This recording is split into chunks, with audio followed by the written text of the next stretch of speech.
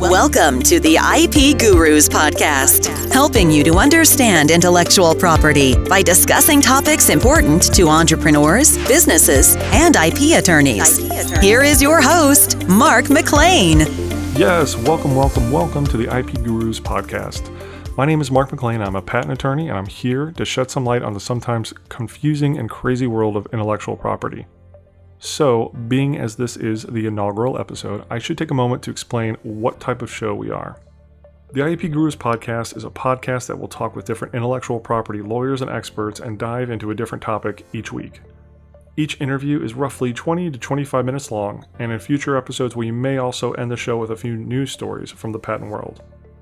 We will release episodes every month to start, but we may increase to a bi-weekly format if there becomes an interest. This show is geared for an audience of young and upcoming patent attorneys who want to learn more about the field, as well as business people, business owners, entrepreneurs, or basically anyone that may have some intellectual property questions. For the first show, I wanted to discuss one of the most confusing topics for business people here in the US, foreign filings, or how and when to file for a patent anywhere else in the world besides the United States. To talk about this subject, I sat down with William Wilbar of Klein, O'Neill & Singh, LLP of Irvine, California in Orange County. Will has over 20 years of experience focused on the drafting and prosecution of patents. He has worked with companies in a wide variety of technologies and of various sizes, including small startups and multinational corporations. He has counseled clients on patent portfolio strategy, both domestically in the US and worldwide, even while living overseas. So without further ado, let's sit down with Will and pick his brain on what you should know about foreign filings. Again, thanks for joining us. And, I guess just to start off, as a business person, why would you want to patent anything in countries other than the United States? Well, there's really two reasons that you would patent anywhere else outside of the United States. And one would be that's where your market is. And two, it would be where you're manufacturing whatever product you have. There are some exceptions, like if you look at software, a lot of times web-provided service, you also want patents in place where the servers are, because that's likely where the infringement is actually occurring. Yeah, I think it's important that you just mentioned where the infringement is occurring, because I had a client come to me the other day and kind of just ask informally, hey, I've got this patent in the US, I think someone's making this in Germany, can we go sue them? If you had a client come and say that to you, what would you tell them? Well, I would tell them, I would look first of all at where we are. If they have a patent already, they've given up the foreign game on that patent. You would tell them, well, what we need to do now is look at that company, and are they importing it into the US? Because, as you know, in most countries, the rule's all the same. Infringement is make, use, or selling of the patented product. Yeah, and I think it's important to let a lot of business people know, the U.S. patent isn't the be-all, end-all, and the patents are territorial in nature. If you get a patent in the U.S., that's just Correct. Good in the U.S. If you want to get a patent that covers Germany, you've got to get a patent in Germany. Yeah, and that's why I said, you really need to look at, one, where your market is, and two, where you're manufacturing or doing most of your patented subject matter, because that's where the infringement's going to incur. And the biggest thing, like with manufacturing, it's not going to be other people making it. It's going to be the guy that you've hired to make it for you or at your factory, running the machines at night and selling that product to competitors. Yeah, I think we've all heard the horror stories of companies, going to get a price quote of something to get manufactured in China. You send them the molds, and all of a sudden you see your same product on Alibaba or Amazon or something like that at a cut rate price that you just can't compete with. Yeah, and this is a big problem. So, before you go outside of the U.S., you really should be looking at, one, can I patent there? And two, is it going to be worth it? Am I going to be actually able to stop these guys? Because there are some countries where even if you get an infringement or you get a patent, proving the infringement and then enforcing the ban are impossible anyway. So yeah. So As a business person, when would you ideally want to start thinking about this process of like, who else could be doing it in other countries? What other markets might this be infringed in? Well, I mean, ideally, you're looking at it before you even start the whole patenting process on a product.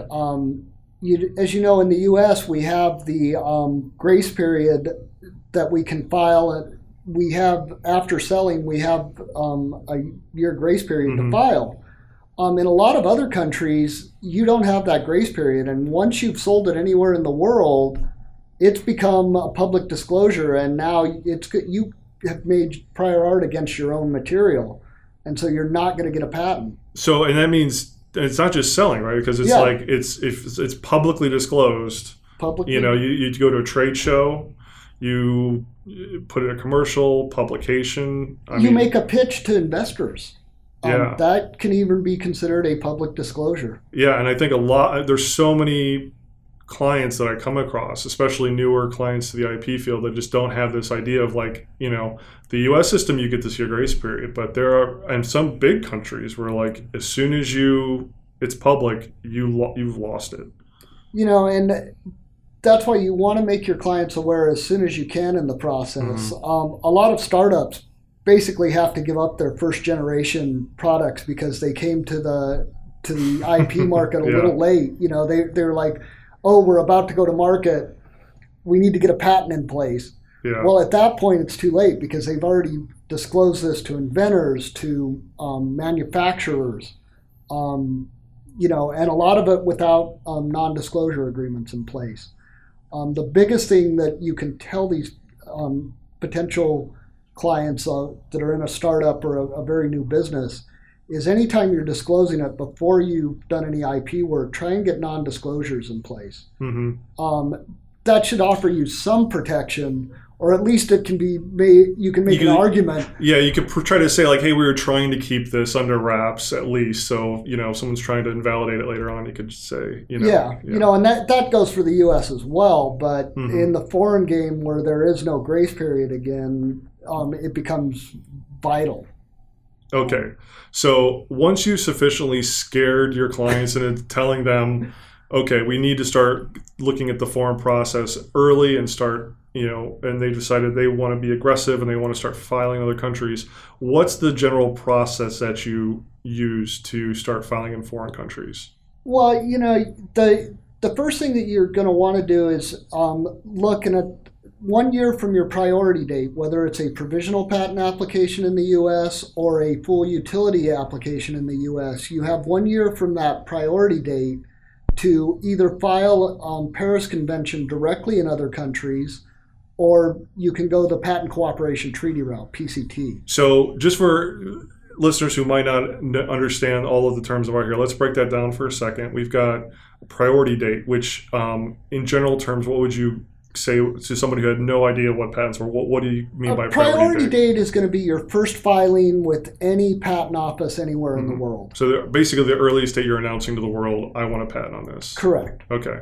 So, and then you mentioned that you've got provisionals and non-provisional application. What's the difference between those? Well, a provisional application, especially in the U.S., is generally just a document that you put in that kind of discloses the whole invention as it is. It's very informal. It doesn't require claims. It doesn't require drawings, although if you want to get later on in litigation, the drawings are usually essential. Yeah. But the gist of it is that there is no real requirements in the filing, so you can file almost anything, and you can put these together rather quickly. And that's why a lot of times you'll use the provisional application. So, and that's like a placeholder for say, I'm going to file a more complete patent application in the future. Correct. You get 1 year from the date that you filed at to file your utility application. Okay. And I'm sure we're going to go into provisional applications in depth in a future podcast, so we won't go too further down the details on that. But the last thing I wanted is to clarify for anybody who might not understand, when you say the Paris and the PCT, can you give like a brief explanation of what those are? The Paris Convention is a little older treaty between countries that allowed them to say, okay, when you file for a patent in my country, I'm going to honor the filing date if you file in my country within 1 year from the date that you filed in your original country. And the PCT is kind of like a bigger, more version of that same idea? The PCT is a bigger version of that idea, but it kind of goes a step further, saying, well, what we're going to do is we're going to allow you to kind of have a mini prosecution before you go into all of these countries. And the PCT is, I think currently there's about 183 signatories. The only countries of real consequence to that aren't PCT members are Taiwan and Uganda, I think. Okay. They're really most other countries in the world are part of PCT, and so filing there is just as good as filing directly into with Paris Convention directly into those countries. The difference is now you're going to be able to delay those costs of the individual filings in every country's out even further than that 1 year date that you had with the Paris Convention. So not only do you have some time, money savings, by doing the PCT, you also have the ability of if you've got an invention, you want to get, more investors on board, or maybe you want to figure out, we're going to send this to market and maybe it's not going to work out. We're not going to spend the costs on it. Well, the other thing is if your product really isn't developed yet, or your markets, I should say more correctly, aren't developed yet, what PCT does is it allows you to wait 30 months. So now you can see how those markets are developing and where are the major areas of the world that you've caught on. And then you can concentrate your IP dollars in those areas. So once you file that initial application to the PCT system after 30 months, then basically out of the 183 signatories, you can pick which ones you want to actually go to the next stage with. Correct. And you do have to do one with every single... Every country where you're going to want a patent, you will have to enter what they call national stage off of the PCT. And that's an individual patent filing in that particular country. So it's a good business decision to know exactly which countries, because you don't want to just blanket everyone if you don't even know there's a market there yet. Correct. I mean, you could, but it's, what I generally tell people is the cost is generally about $5,000 per country just to file. So, if you're looking at 183 countries at $5,000 each, we're getting into astronomical figures, and that's going to break anybody's IP budget. And that's just talking about just the filings, let alone future office actions, appeal, anything that could come up afterward. Correct. You mentioned that the PCT also allows you to have like a mini prosecution before you go to, you can pick what countries you want to file in. What's the value of that? If for a practitioner standpoint or from a company standpoint, what's the value in doing that mini prosecution prior to picking out what countries? One, there's a cost savings in a lot of countries where they will actually take the examination of the PCT and just validate it and give you a patent if you had a favorable outcome in that PCT prosecution. So, that's very helpful there. You get it without any extra money, and you know that your claims are already essentially the same everywhere that you file. So some countries just kind of say, oh, okay, I see you did some work and you prosecuted and you verified this is patentable. I'm just going to take your word for it. And that way we don't have to worry and do that work.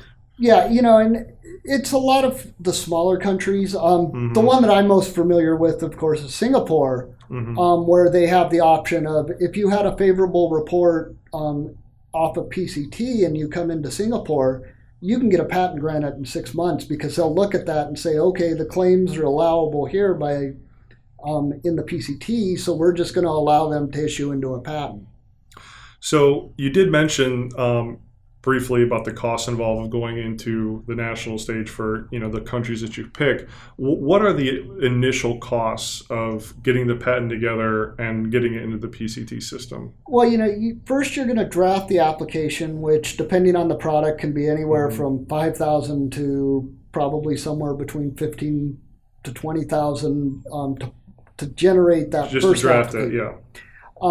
Then you're going to have filing fees of probably between $1,000 and $2,000 in the U.S. For that first filing, if it's a utility. If it's a provisional, I think it's $250 now. Okay, yeah, I think so, yeah. Um, They keep raising it every year. Yeah, they keep raising it, and that's. I didn't look at the 2017 or 2018 guide, so I don't know the exact. Yeah.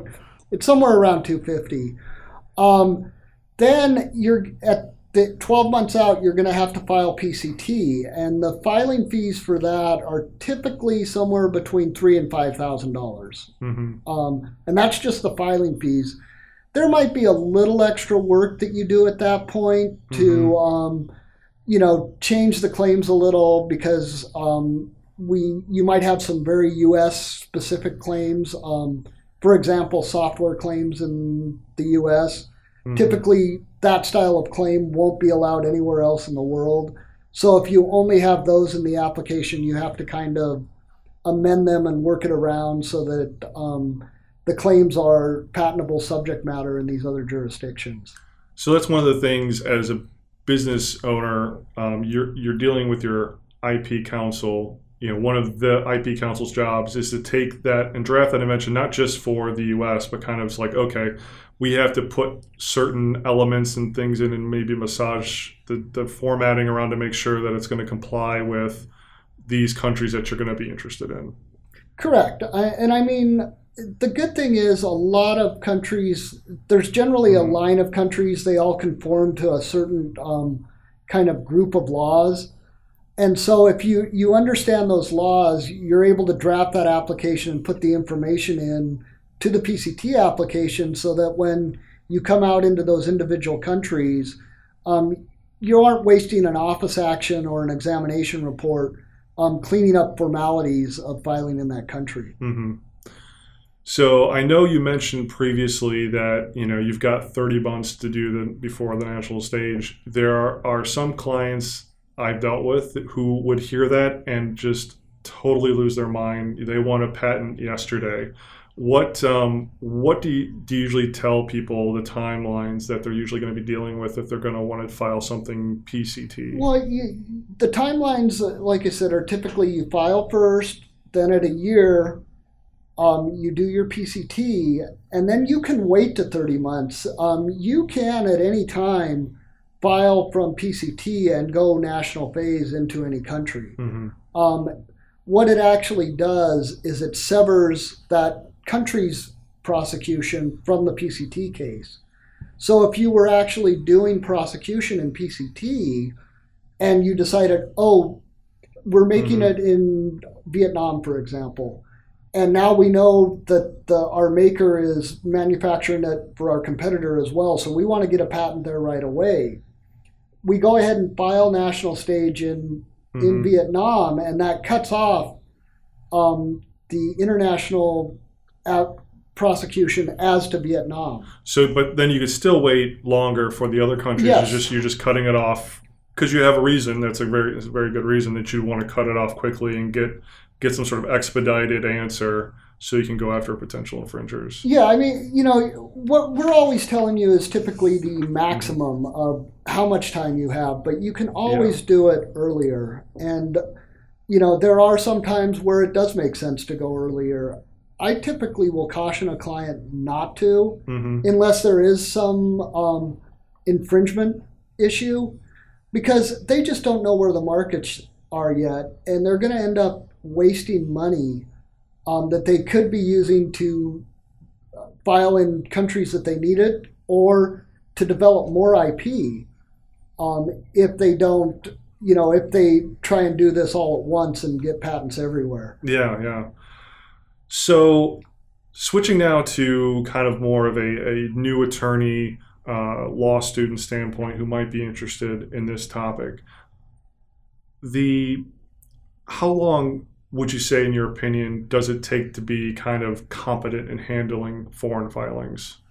Well, really, you don't need to be that competent to handle them. The good thing is in most countries, you have to get representation in that country to file for you. So that means you're going to have a foreign associate who knows the laws of those countries, filing it for you and reporting back to you and kind of running the prosecution for you. So, and let's explore that a little bit more, because I think that's also an interesting thing that, a lot of even clients may not know because they're dealing, you're basically the point of contact for your IP as their counsel. But in reality, when they're doing a PCT, and because you've got to go through the prosecution process in every country, if they want to file patents in 20 countries, they've got 20 prosecution processes and 20 sets of rules that need to be followed. And obviously, as a U.S. attorney, you're not going to know, and you can't possibly know every single rule. So it makes sense to have foreign associates. And I mean, the one thing is I think it does take you some time to learn what the foreign associates are looking for from you, because they're used to their own rules and they will explain things to you as best they can, but sometimes their understanding of patent law doesn't quite match up with U.S. prosecution, and you're asking, what is this attorney looking for? So do you get, and you've got some, much more experience with dealing with foreign associates than I know I do. Do you get a lot of times where you're dealing with foreign associates from one country or one company that maybe you have to kind of, I don't know the right phrase, kind of be more hands-on with, or teach them more or tell them what to do more, versus others, you're dealing and it's just an automatic kind of thing? I mean, what you have to remember is the U.S. and South Africa are the only two countries that require patent attorneys to have an engineering degree. So in a lot of other countries, you're dealing with normal lawyers that have specialized in IP, and they may not have a technical background. So while they may know the law in and out, they don't understand the underlying technology. So a lot of times they'll be asking you to provide that technical expertise that they don't have. The other thing is, if there's a technical question that the examiner has raised, they may not be able to answer it. So it'll come back to you and you're going to have to resolve it. And then it becomes not only sometimes a language barrier, but a technology barrier, because... Oh, it's a double whammy. Because, the attorney oftentimes won't quite know how to phrase the question to get the information that he needs.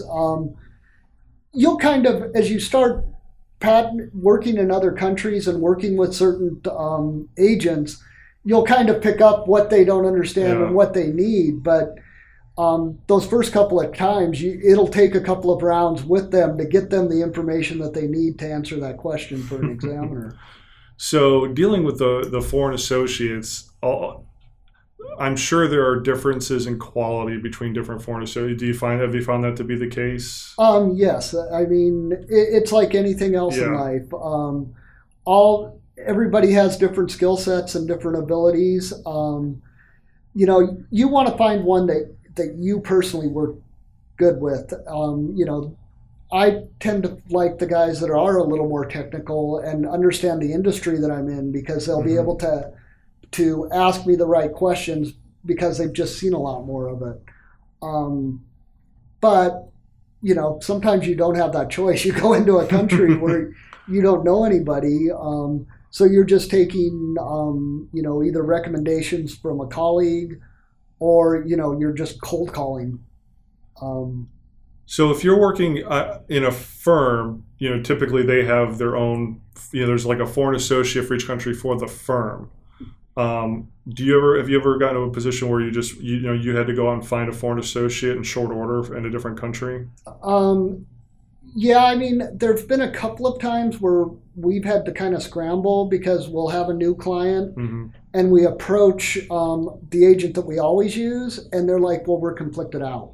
Oh. So then what do? You've got to run and find somebody else. And, if you're butting up against a deadline, it's pretty worrisome, because you end up, calling everybody doing internet searches, anything. And that's how you find foreign associates. There's no like clearinghouse. It's just kind of like, hey, let's just do an internet search and see if we could find somebody. Yeah, I mean, I've been fortunate, because I've now, I've got 20 years of experience, and I've got enough contacts in enough places that I can typically find somebody that somebody has worked with. But before that, before the internet, it was even worse. We would literally go and call the patent office and get a list of registered attorneys in that country. And wow. That was the way you did it back then. Now with the internet, at least you can kind of see what their firm represents if they have a web page. If they have a web page. But I mean, it can be worrisome, and it can be, sometimes you're just rolling the dice, hoping that you pick somebody good.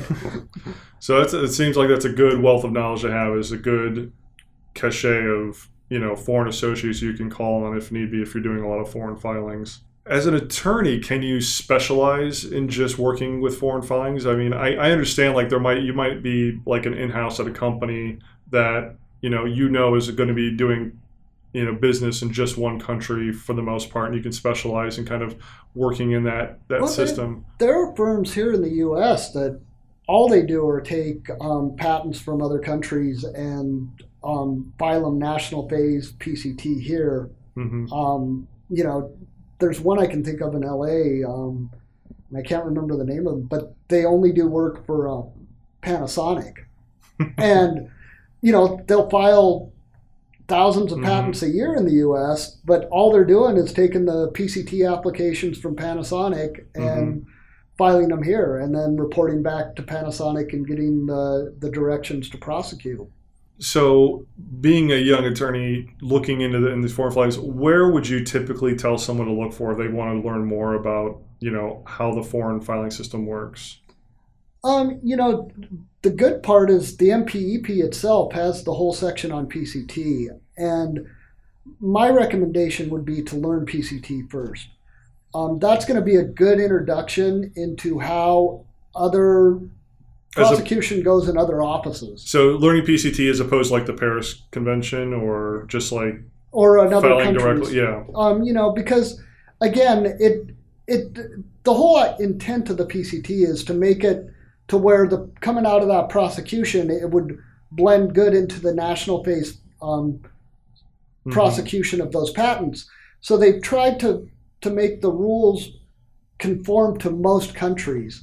So by learning that as a first step, you're at least going to see, well, here's kind of the difference from the rest of the world to the U.S. Gotcha. So you've got a one point of reference. You can kind of learn the differences from that versus trying to learn just the differences from the U.S. compared to everybody else. Yes. Okay. And, then after that, the other thing is as you evolve and you actually work cases through the PCT and they get foreign filed, you'll be familiar with them, and then you can kind of see how the national law in a particular country is different from the PCT prosecution, and you'll start seeing the differences there, and that'll help you a lot. Being that you've had so much experience in the field of foreign filings, do you have any horror stories or any kind of incidents that you can share, just like something, an interesting case that might be of interest to somebody listening? Well, I can. The most interesting one that I've ever had was actually while I was working in Singapore, and we had a client that came into us that morning at 9 a.m. and told us they were doing a presentation at a national university at 1 p.m. and they needed to file that day. I didn't have the time, but knowing the way the world works, I filed it in the U.S. Because you can do it digitally, right? Yeah. So I did a digital online filing, and I got it filed the day before in the U.S. Wow. But that's one of these things, understanding the rules and kind of understanding the way the world works in general. You're like, well, I'm not totally shot. I can buy myself an extra 12 hours if I file in the U.S. Yeah. And so we filed just about noon, an hour before, just to make sure that we were ahead of their presentation if it ever gets into litigation. But we filed it in the U.S. as opposed to filing it with IPOS or PCT. Wow. That's very clever. All right, well, thanks a lot. Do you want to tell us anything about you and your firm? Well, I mean, I'm currently at Klein, Singh & O'Neill here in Irvine, California. We do a lot of work with startups and with a lot of mid-size electronics companies. We are a full-service patent prosecution firm. We also do some trademarks and some litigation, but my practice, as it always has been and always will be, is focused on patent prosecution. I love it, and like I said, I think I do bring a unique perspective to people because I do know the foreign prosecution pretty well, and I can actually help more mid-sized companies that are a little more mature and now really need to start looking at IP worldwide. I can usually help guide them and get that set up to where they have a functional program.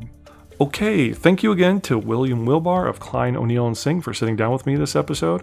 You can find Will at koslaw.com. All right, everyone, thanks for listening and checking out the podcast. If you've liked what you've heard so far, feel free to subscribe and check us out next month. Until then, you can also follow us on Twitter at IPGurus, on Facebook and YouTube by searching IP_GURUS, and of course, as always, on the web at www.ipgurus.com. Until next time.